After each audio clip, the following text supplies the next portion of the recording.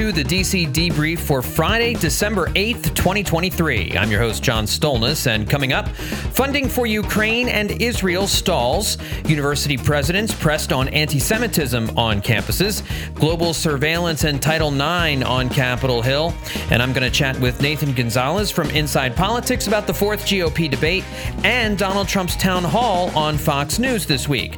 All that and more coming up on this edition of the DC Debrief. And a reminder, folks, before we jump into the show, to tell your friends, family members, anyone you can find about the DC Debrief.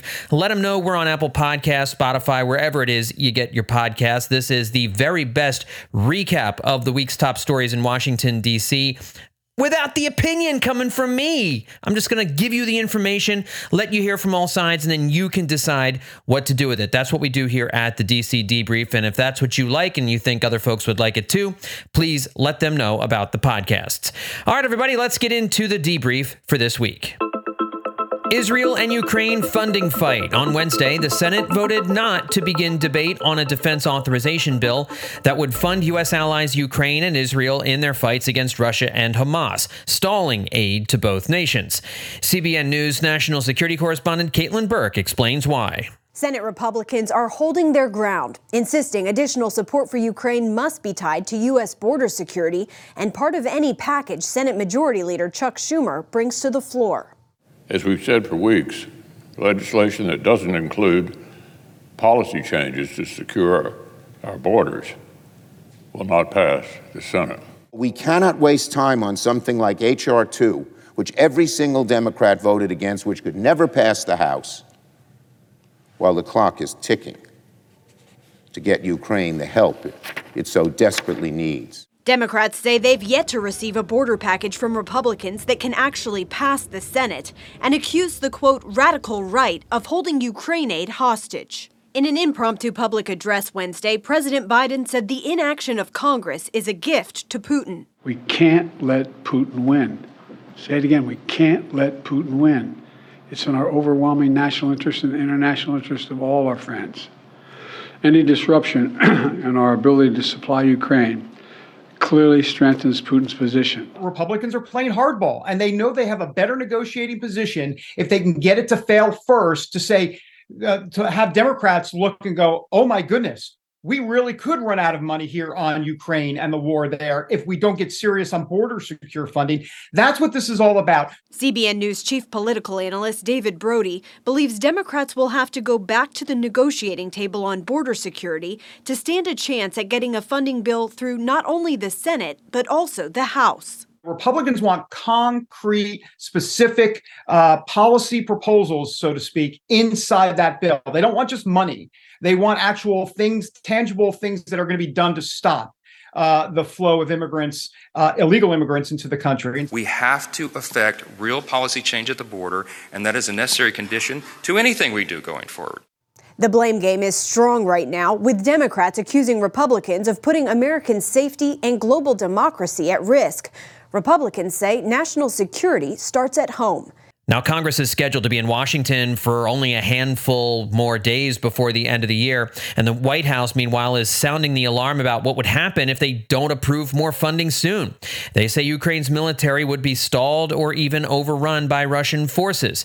Speaker Mike Johnson told colleagues on Thursday that while they understand the very real security threats around the world, Wednesday's failed vote in the Senate demonstrated there's no path forward on Ukraine funding without meaningful, transformative change in policy at the southern border.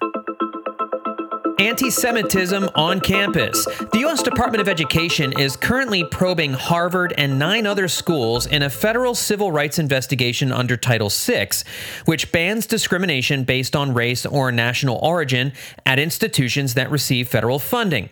Meanwhile, the presidents of 3 of the top universities in America, which includes Harvard's Dr. Claudine Gay, as well as Sally Kornbluth of MIT, and the University of Pennsylvania's Elizabeth McGill, testified at a House hearing this week as lawmakers demanded they do more to prevent anti-Semitism on college campuses.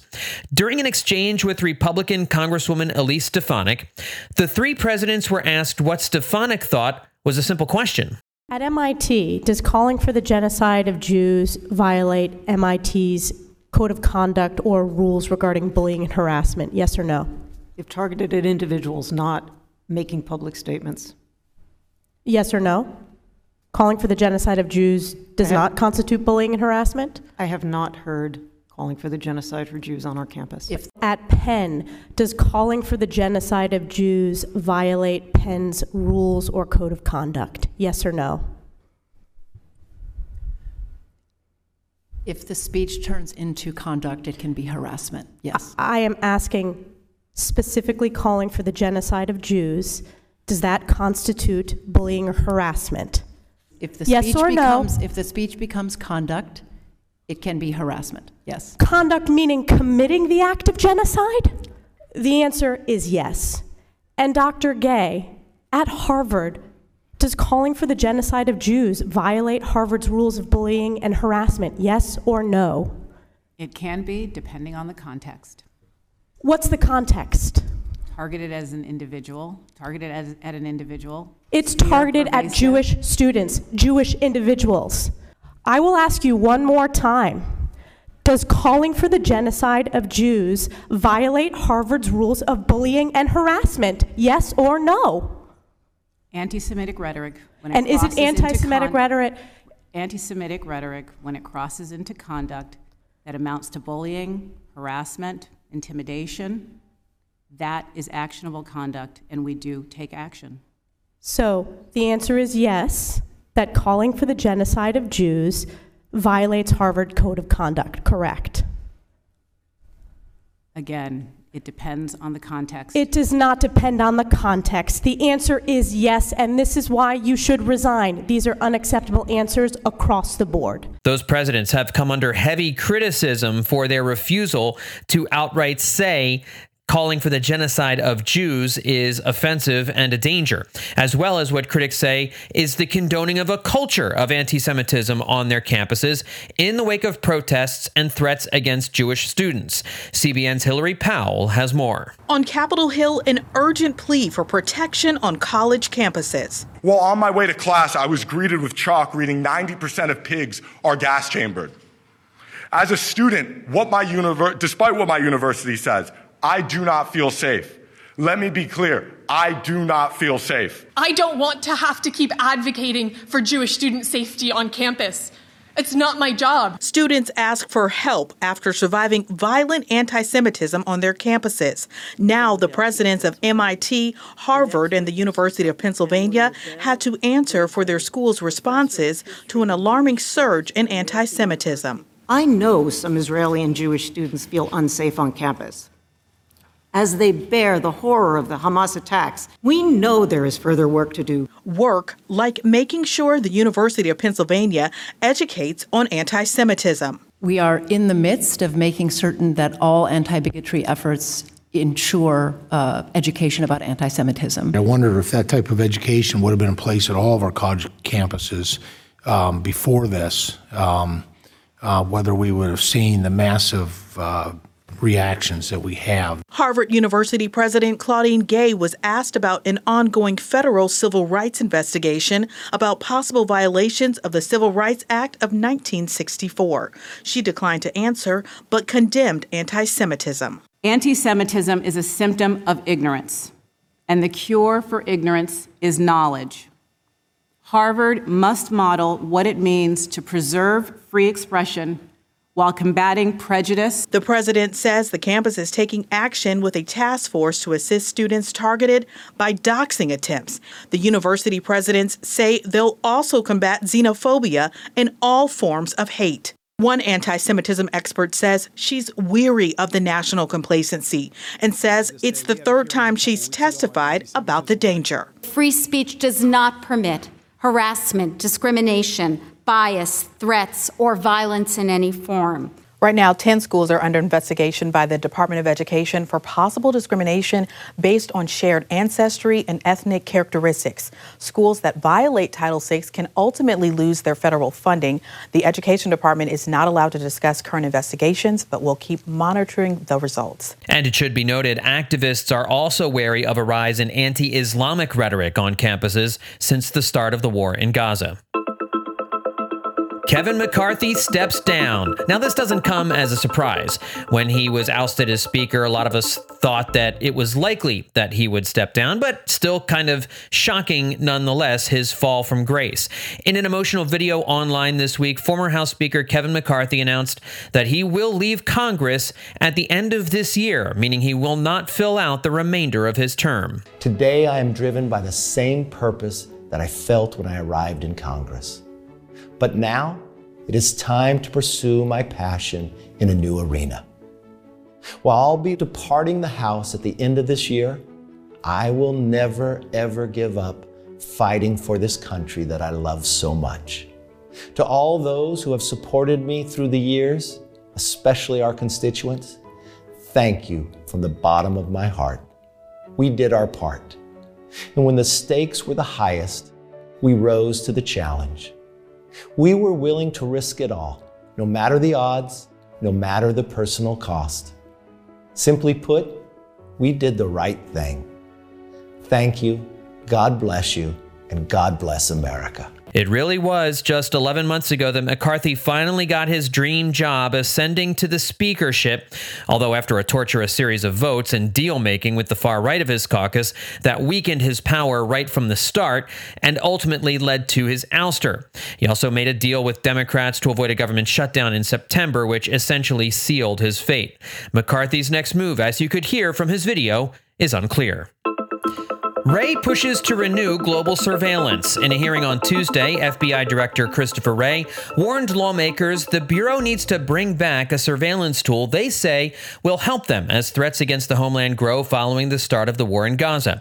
It's Section 702 of the FISA Act, the Foreign Surveillance Intelligence Act. Essentially, it's called warrantless wiretapping. CBN News Capitol Hill correspondent Matt Galka has more on that. After 9/11, 702 provided a way to gather intelligence on targeted foreigners without a warrant outside of the country. The FBI director says with growing threats from Iran and China, that's reason enough to renew it now. What are we going to say to the family whose loved one's care was sabotaged when a hospital was taken offline by a foreign adversary and the FBI wasn't able to stop that cyber attack? FBI Director Christopher Wray told Congress authorizing Section 702 of FISA was vital to national security. What's the justification for not using every lawful tool to stop China from stealing our technology and undermining our freedoms?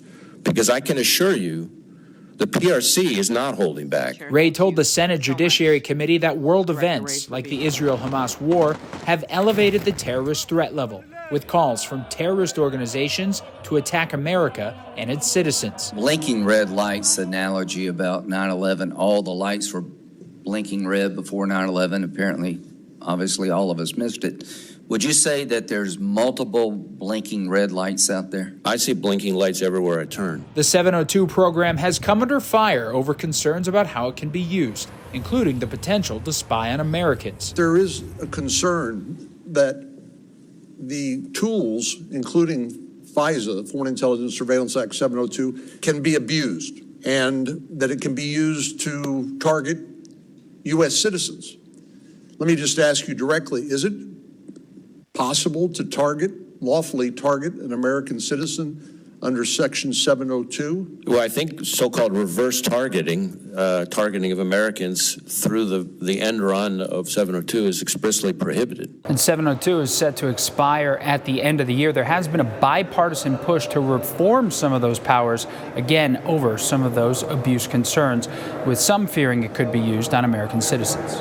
On Thursday, Speaker Johnson sent a Dear Colleague letter laying out his plan for FISA Section 702 next week. Plans to bring bills from both the House Judiciary and Intelligence panels to the floor under a special rule that would provide members an opportunity to vote in favor of their preferred measure. The right side of his caucus, some of them are not happy with the idea of reinstituting these measures. Senators McConnell and Schumer sent out an unusual joint statement saying they vow to work to overhaul surveillance laws, as Speaker Johnson does face that anger from his right flank over the short-term FISA extension included in the NDAA. Title IX hearing. House Republicans called a hearing this week on the Biden administration's desire to include transgender people in Title IX protections.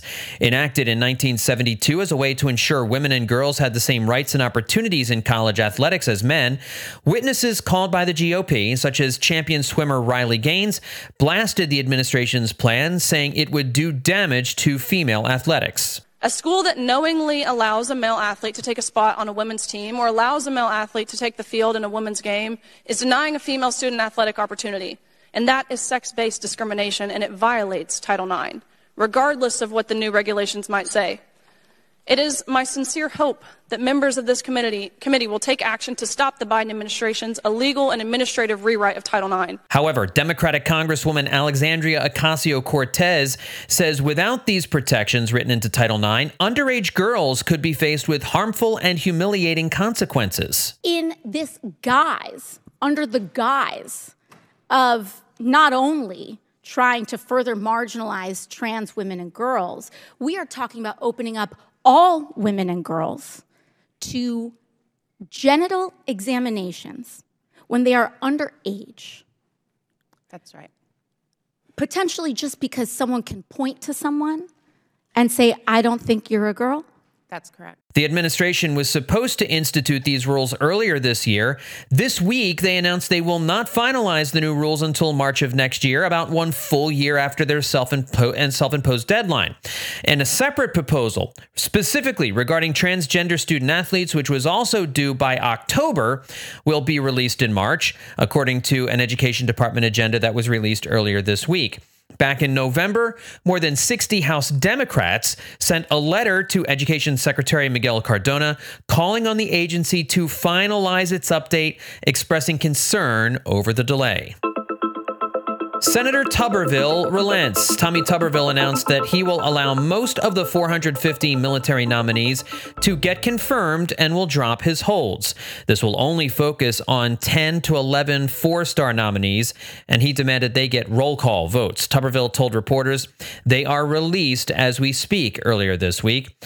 Tuberville did not receive any concessions from the Pentagon regarding their abortion policy, so at the end of the day, it was a confrontation that Tuberville created, maintained, and after many months, lost. Another debate. On Wednesday night, Republicans held the fourth presidential debate of this election cycle, hosted by News Nation. Again, Donald Trump not in attendance. It was the smallest debate yet, with just 4 candidates on stage: Nikki Haley, Ron DeSantis, Chris Christie, and Vivek Ramaswamy. Haley received the majority of the attacks, especially early on, and especially from Ramaswamy. You have a corruption problem, and I think that that's what people need to know. Nikki is corrupt. This is a woman who will send your kids to die so she can buy a bigger house. Ramaswamy holding up a sign on a piece of white paper that he had written out, Haley equals corrupt. Christie stepped in to defend her. This is a smart, accomplished woman, and you should stop insulting her. Haley was also under attack from Governor DeSantis, arguing with the Florida governor over their past actions regarding bathroom bills and transgender students. When he was running for governor and they asked him about that, he said he didn't think bathroom bills were a good use of his time. You can go look that up. I signed a bathroom bill in Florida, so that's obviously not true.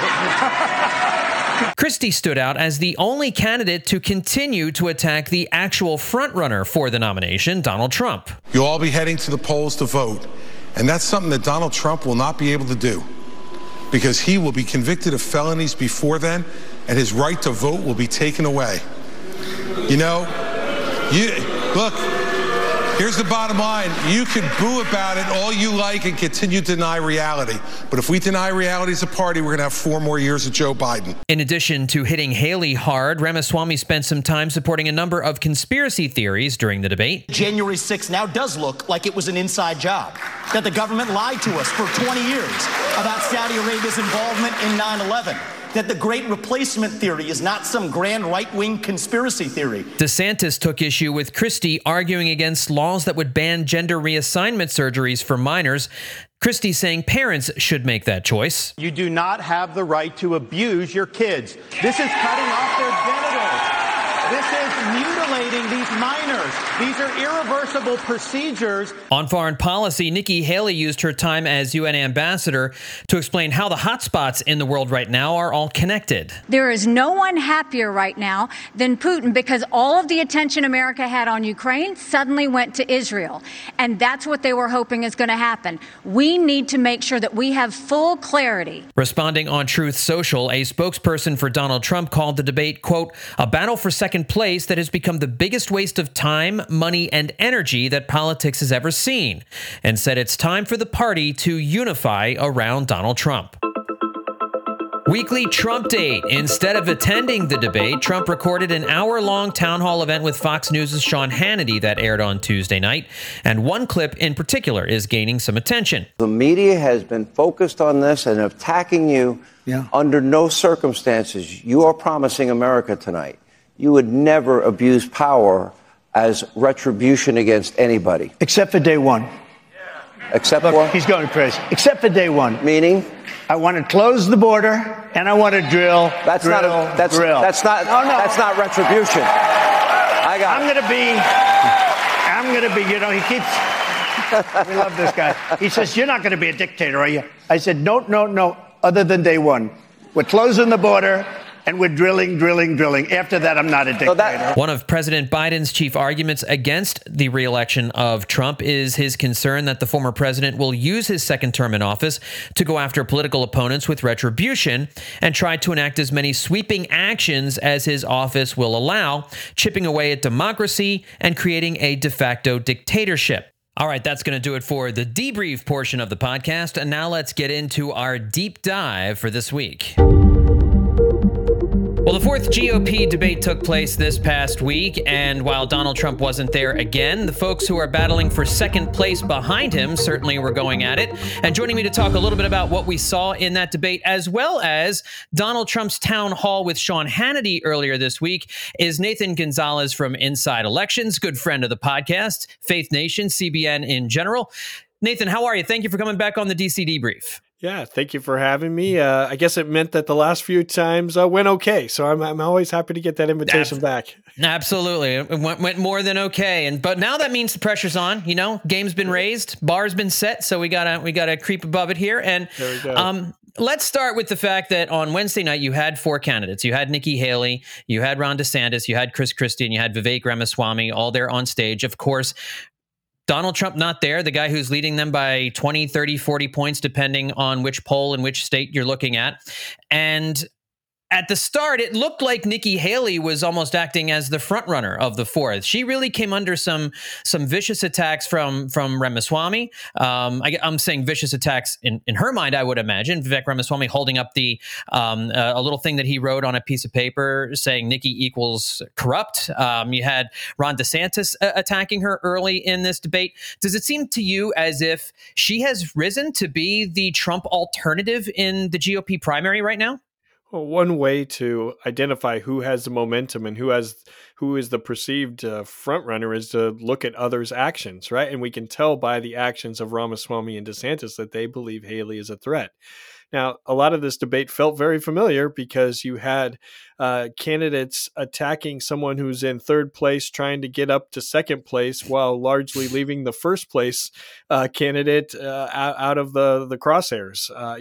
Trump did receive some criticism, particularly from Governor Christie, but it just feels like while things change, everything stays the same, and we just creeping closer and closer to Iowa and New Hampshire and the rest of the primary states with Trump as the clear front runner. I want to talk to you about what Christie had to say about Trump and the fact that he really is still the only one of the four candidates who is really attacking the former president. And I think it almost felt like he was frustrated with his fellow contenders on stage. There was a point where DeSantis wouldn't answer a question as to whether or not he thought Trump was unfit to be president. And Christie called him on. He's like, this is a simple question. This is a yes or no. I'm the only one who's willing to say that he is unfit to be president. And what I don't understand is, we're all acting on stage here like we are competing with just each other for this nomination when there's a guy who's dozens of points ahead of us in virtually every poll. There's a clear front runner, and none of you guys are taking him on. I'm the only one doing it. Felt to me like Christie was a little frustrated with the fact that he's the only guy of all the Republicans, really since this got started, who has been hammering Trump hard. Yeah, I think we saw a difference between the candidates on the stage, meaning Chris Christie, who's kind of playing as if he has nothing to lose. All right, I think he wants to win. He wants to be president of the United States, but he also realizes it's going to be tough, and so he's delivering a message. While the other candidates are still believe that, want to win the nomination, and they covet Trump's supporters, so they are reluctant, reticent to get crossways with Trump in order to, cut off their ability to get those supporters. And and it's what I wish we could go back in time and take Chris Christie's message and have Governor DeSantis deliver it starting at the beginning of the year, right? DeSantis wins a huge reelection in 2022, jumps right into the presidential race, and just goes on the attack against Trump.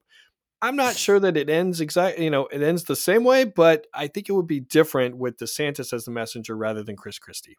Because DeSantis was seen as a legitimate presidential candidate right from jump, whereas Christie's always been kind of the outsider. And the other thing that I was thinking of is when it's just one person who's levying the attacks against Donald Trump, if you're a Republican voter, you can dismiss it as saying this guy's got an axe to grind. This guy's got something personal with Trump. But when the rest of the candidates are all equal in their vociferousness going after Trump, then I would imagine as a Republican voter, you stop and you say to yourself, are these guys onto something? And that leads me to my next question.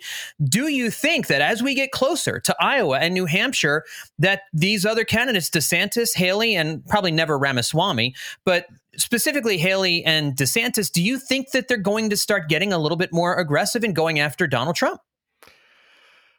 I think they have to, but I don't know that they will. Right? Those are two. And right now the focus is on Iowa and how many. There's always the talk of how many tickets are there out of Iowa, right? How many reasonable places, or how high do you have to finish to really be able to move on? And so that's why we see that fighting, because everyone's trying to be the non-Trump alternative with the hope that Trump falters somehow, and then they are there in the wings waiting to capture that support.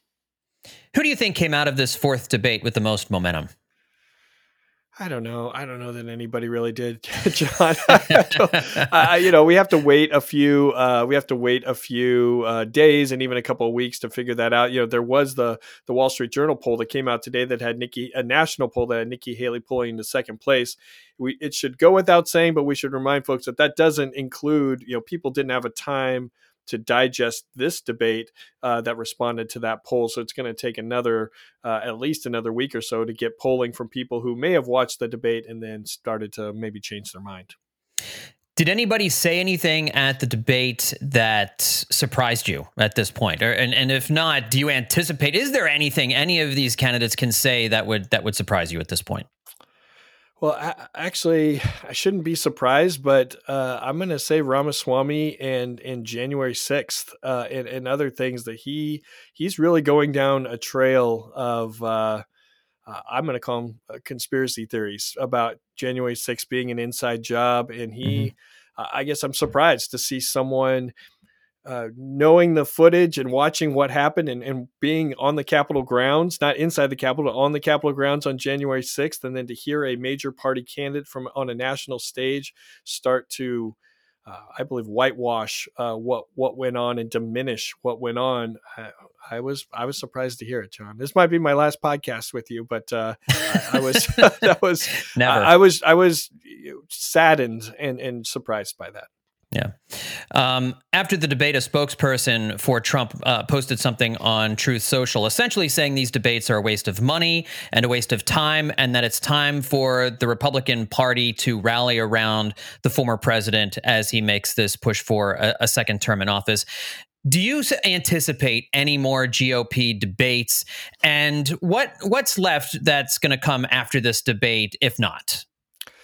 Well, I don't think there's any scheduled by the RNC right now. I think there's talk among some media outlets about trying to get more. I mean, the media has an interest. They want to get viewers. They want to get people clicking and tuning in and stuff. So there might be, but I don't believe anything's on about Iowa is coming up on January 15th. So when you incorporate the holidays, that is a short runway to get to January 15th. Beyond that, we'll see what the primary even looks like. If Trump ends up winning Iowa and New Hampshire and in the other early states, then they're really the race will be functionally over, and we're just going through the motions through the rest of the primary calendar.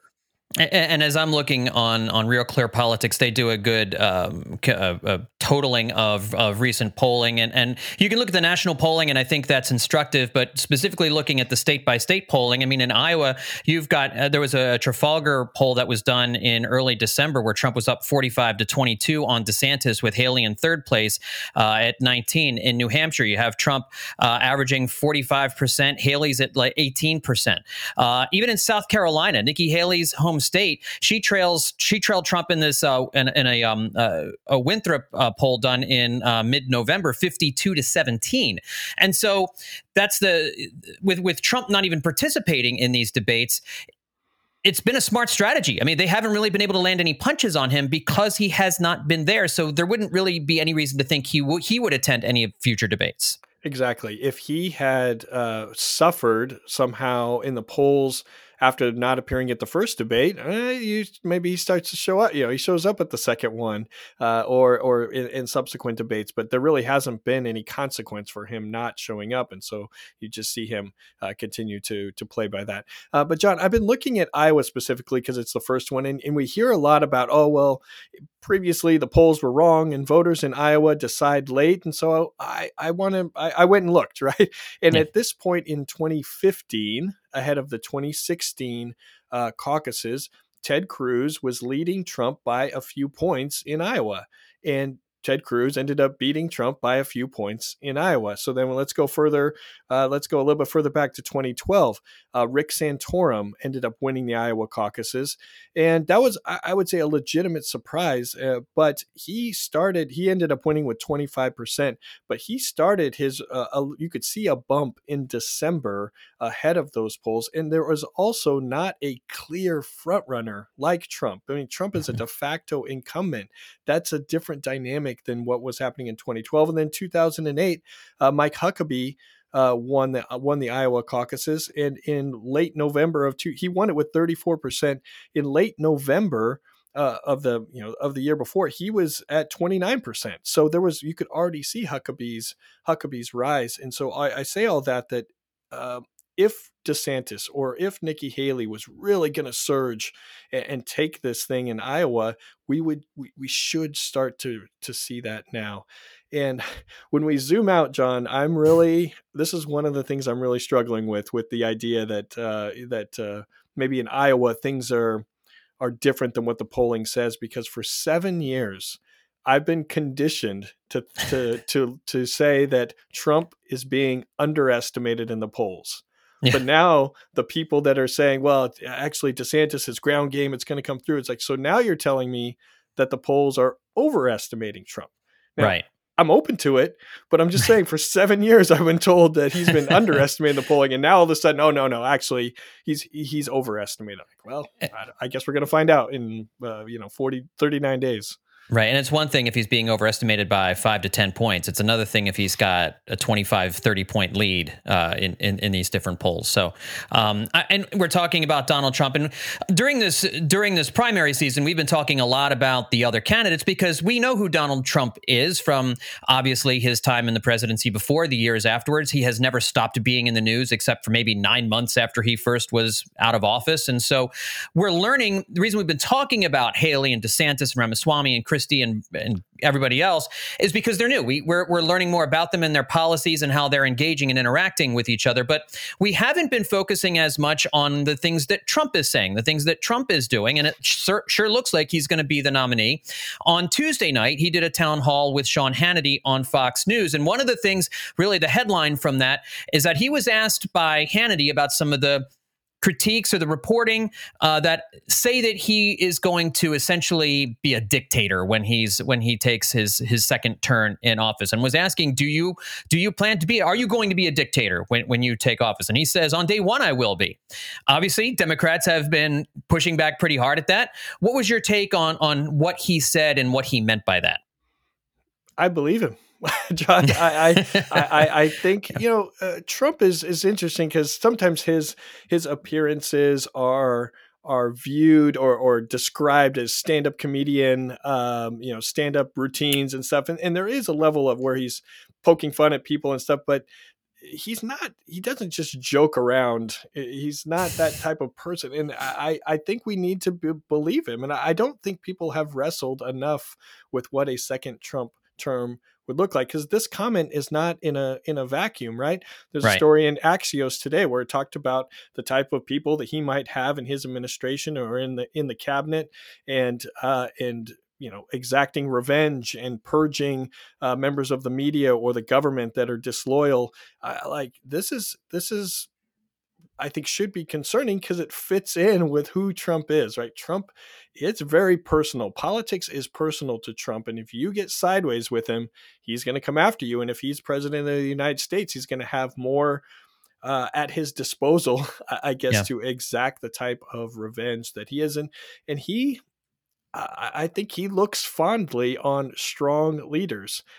Vladimir Putin, Kim Jong-un, his relationship with them, I think there's an affinity for the type of power that they exhibit, and it's not hard to see how he might try to exhibit similar power. Yeah, he's talked about President Xi in recent weeks as a man of granite. He's a very smart man made of granite and running circles around the Biden administration. And so, again, to your point, that's generally speaking how he has referred to President Xi. One of the other things that he said with Hannity, talking about President Biden's age, and certainly the age of the president and how he looks on the campaign trail, and really, he's not on a campaign trail, really, but in his White House events, he certainly at times looks his age. And one of the things that Trump and Republicans have been hitting on is whether or not Biden's going to be mentally and physically up to the job of another 4 years in the White House, which I think most people would understand is a fair criticism. Donald Trump, just a few years younger than President Biden, and he has had missteps on the campaign trail over these last few weeks. He has mistaken what city that he's in. He has confused Biden with Obama, and he has explained those away. He has tried to explain those away and give some reasons for them. But I guess, do you think that once the primary is over and Donald Trump most likely is the nominee, now you're going to see he's not just going to have to play to a Republican crowd. There's going to be a whole group of independents and Republicans out there who may not be enamored, who might be looking for a reason to vote some other way, to look at Trump's age. And does it increase the pressure on Trump to be more perfect, for lack of a better word, when he's on the campaign trail and saying the things that he's saying? Well, Trump is always going to benefit from a comparison to Biden. That even though there might be questions about Trump's health or his ability to serve a second term, if it's compared to Biden, he's going to be younger, right? He's going to look better and look younger compared to Biden. If Trump were running against Gavin Newsom or Gretchen Whitmer of Michigan, then I think we'd be talking more about Trump's age. But Trump also has the luxury of, he says so many things that are off the wall, or just says so many things in general, including things that are off the wall, that they kind of get dismissed, right? If President Biden got on a stage today and started talking about water pressure in shower heads and how concerning that was, people think, well, Biden is, he's off the rails here. But if Trump does it, it's like, oh, well, that's just Trump being Trump, or it's there's a different standard. Biden is being held to a different standard than Trump, but that's, whether it's fair or unfair, that is the political reality.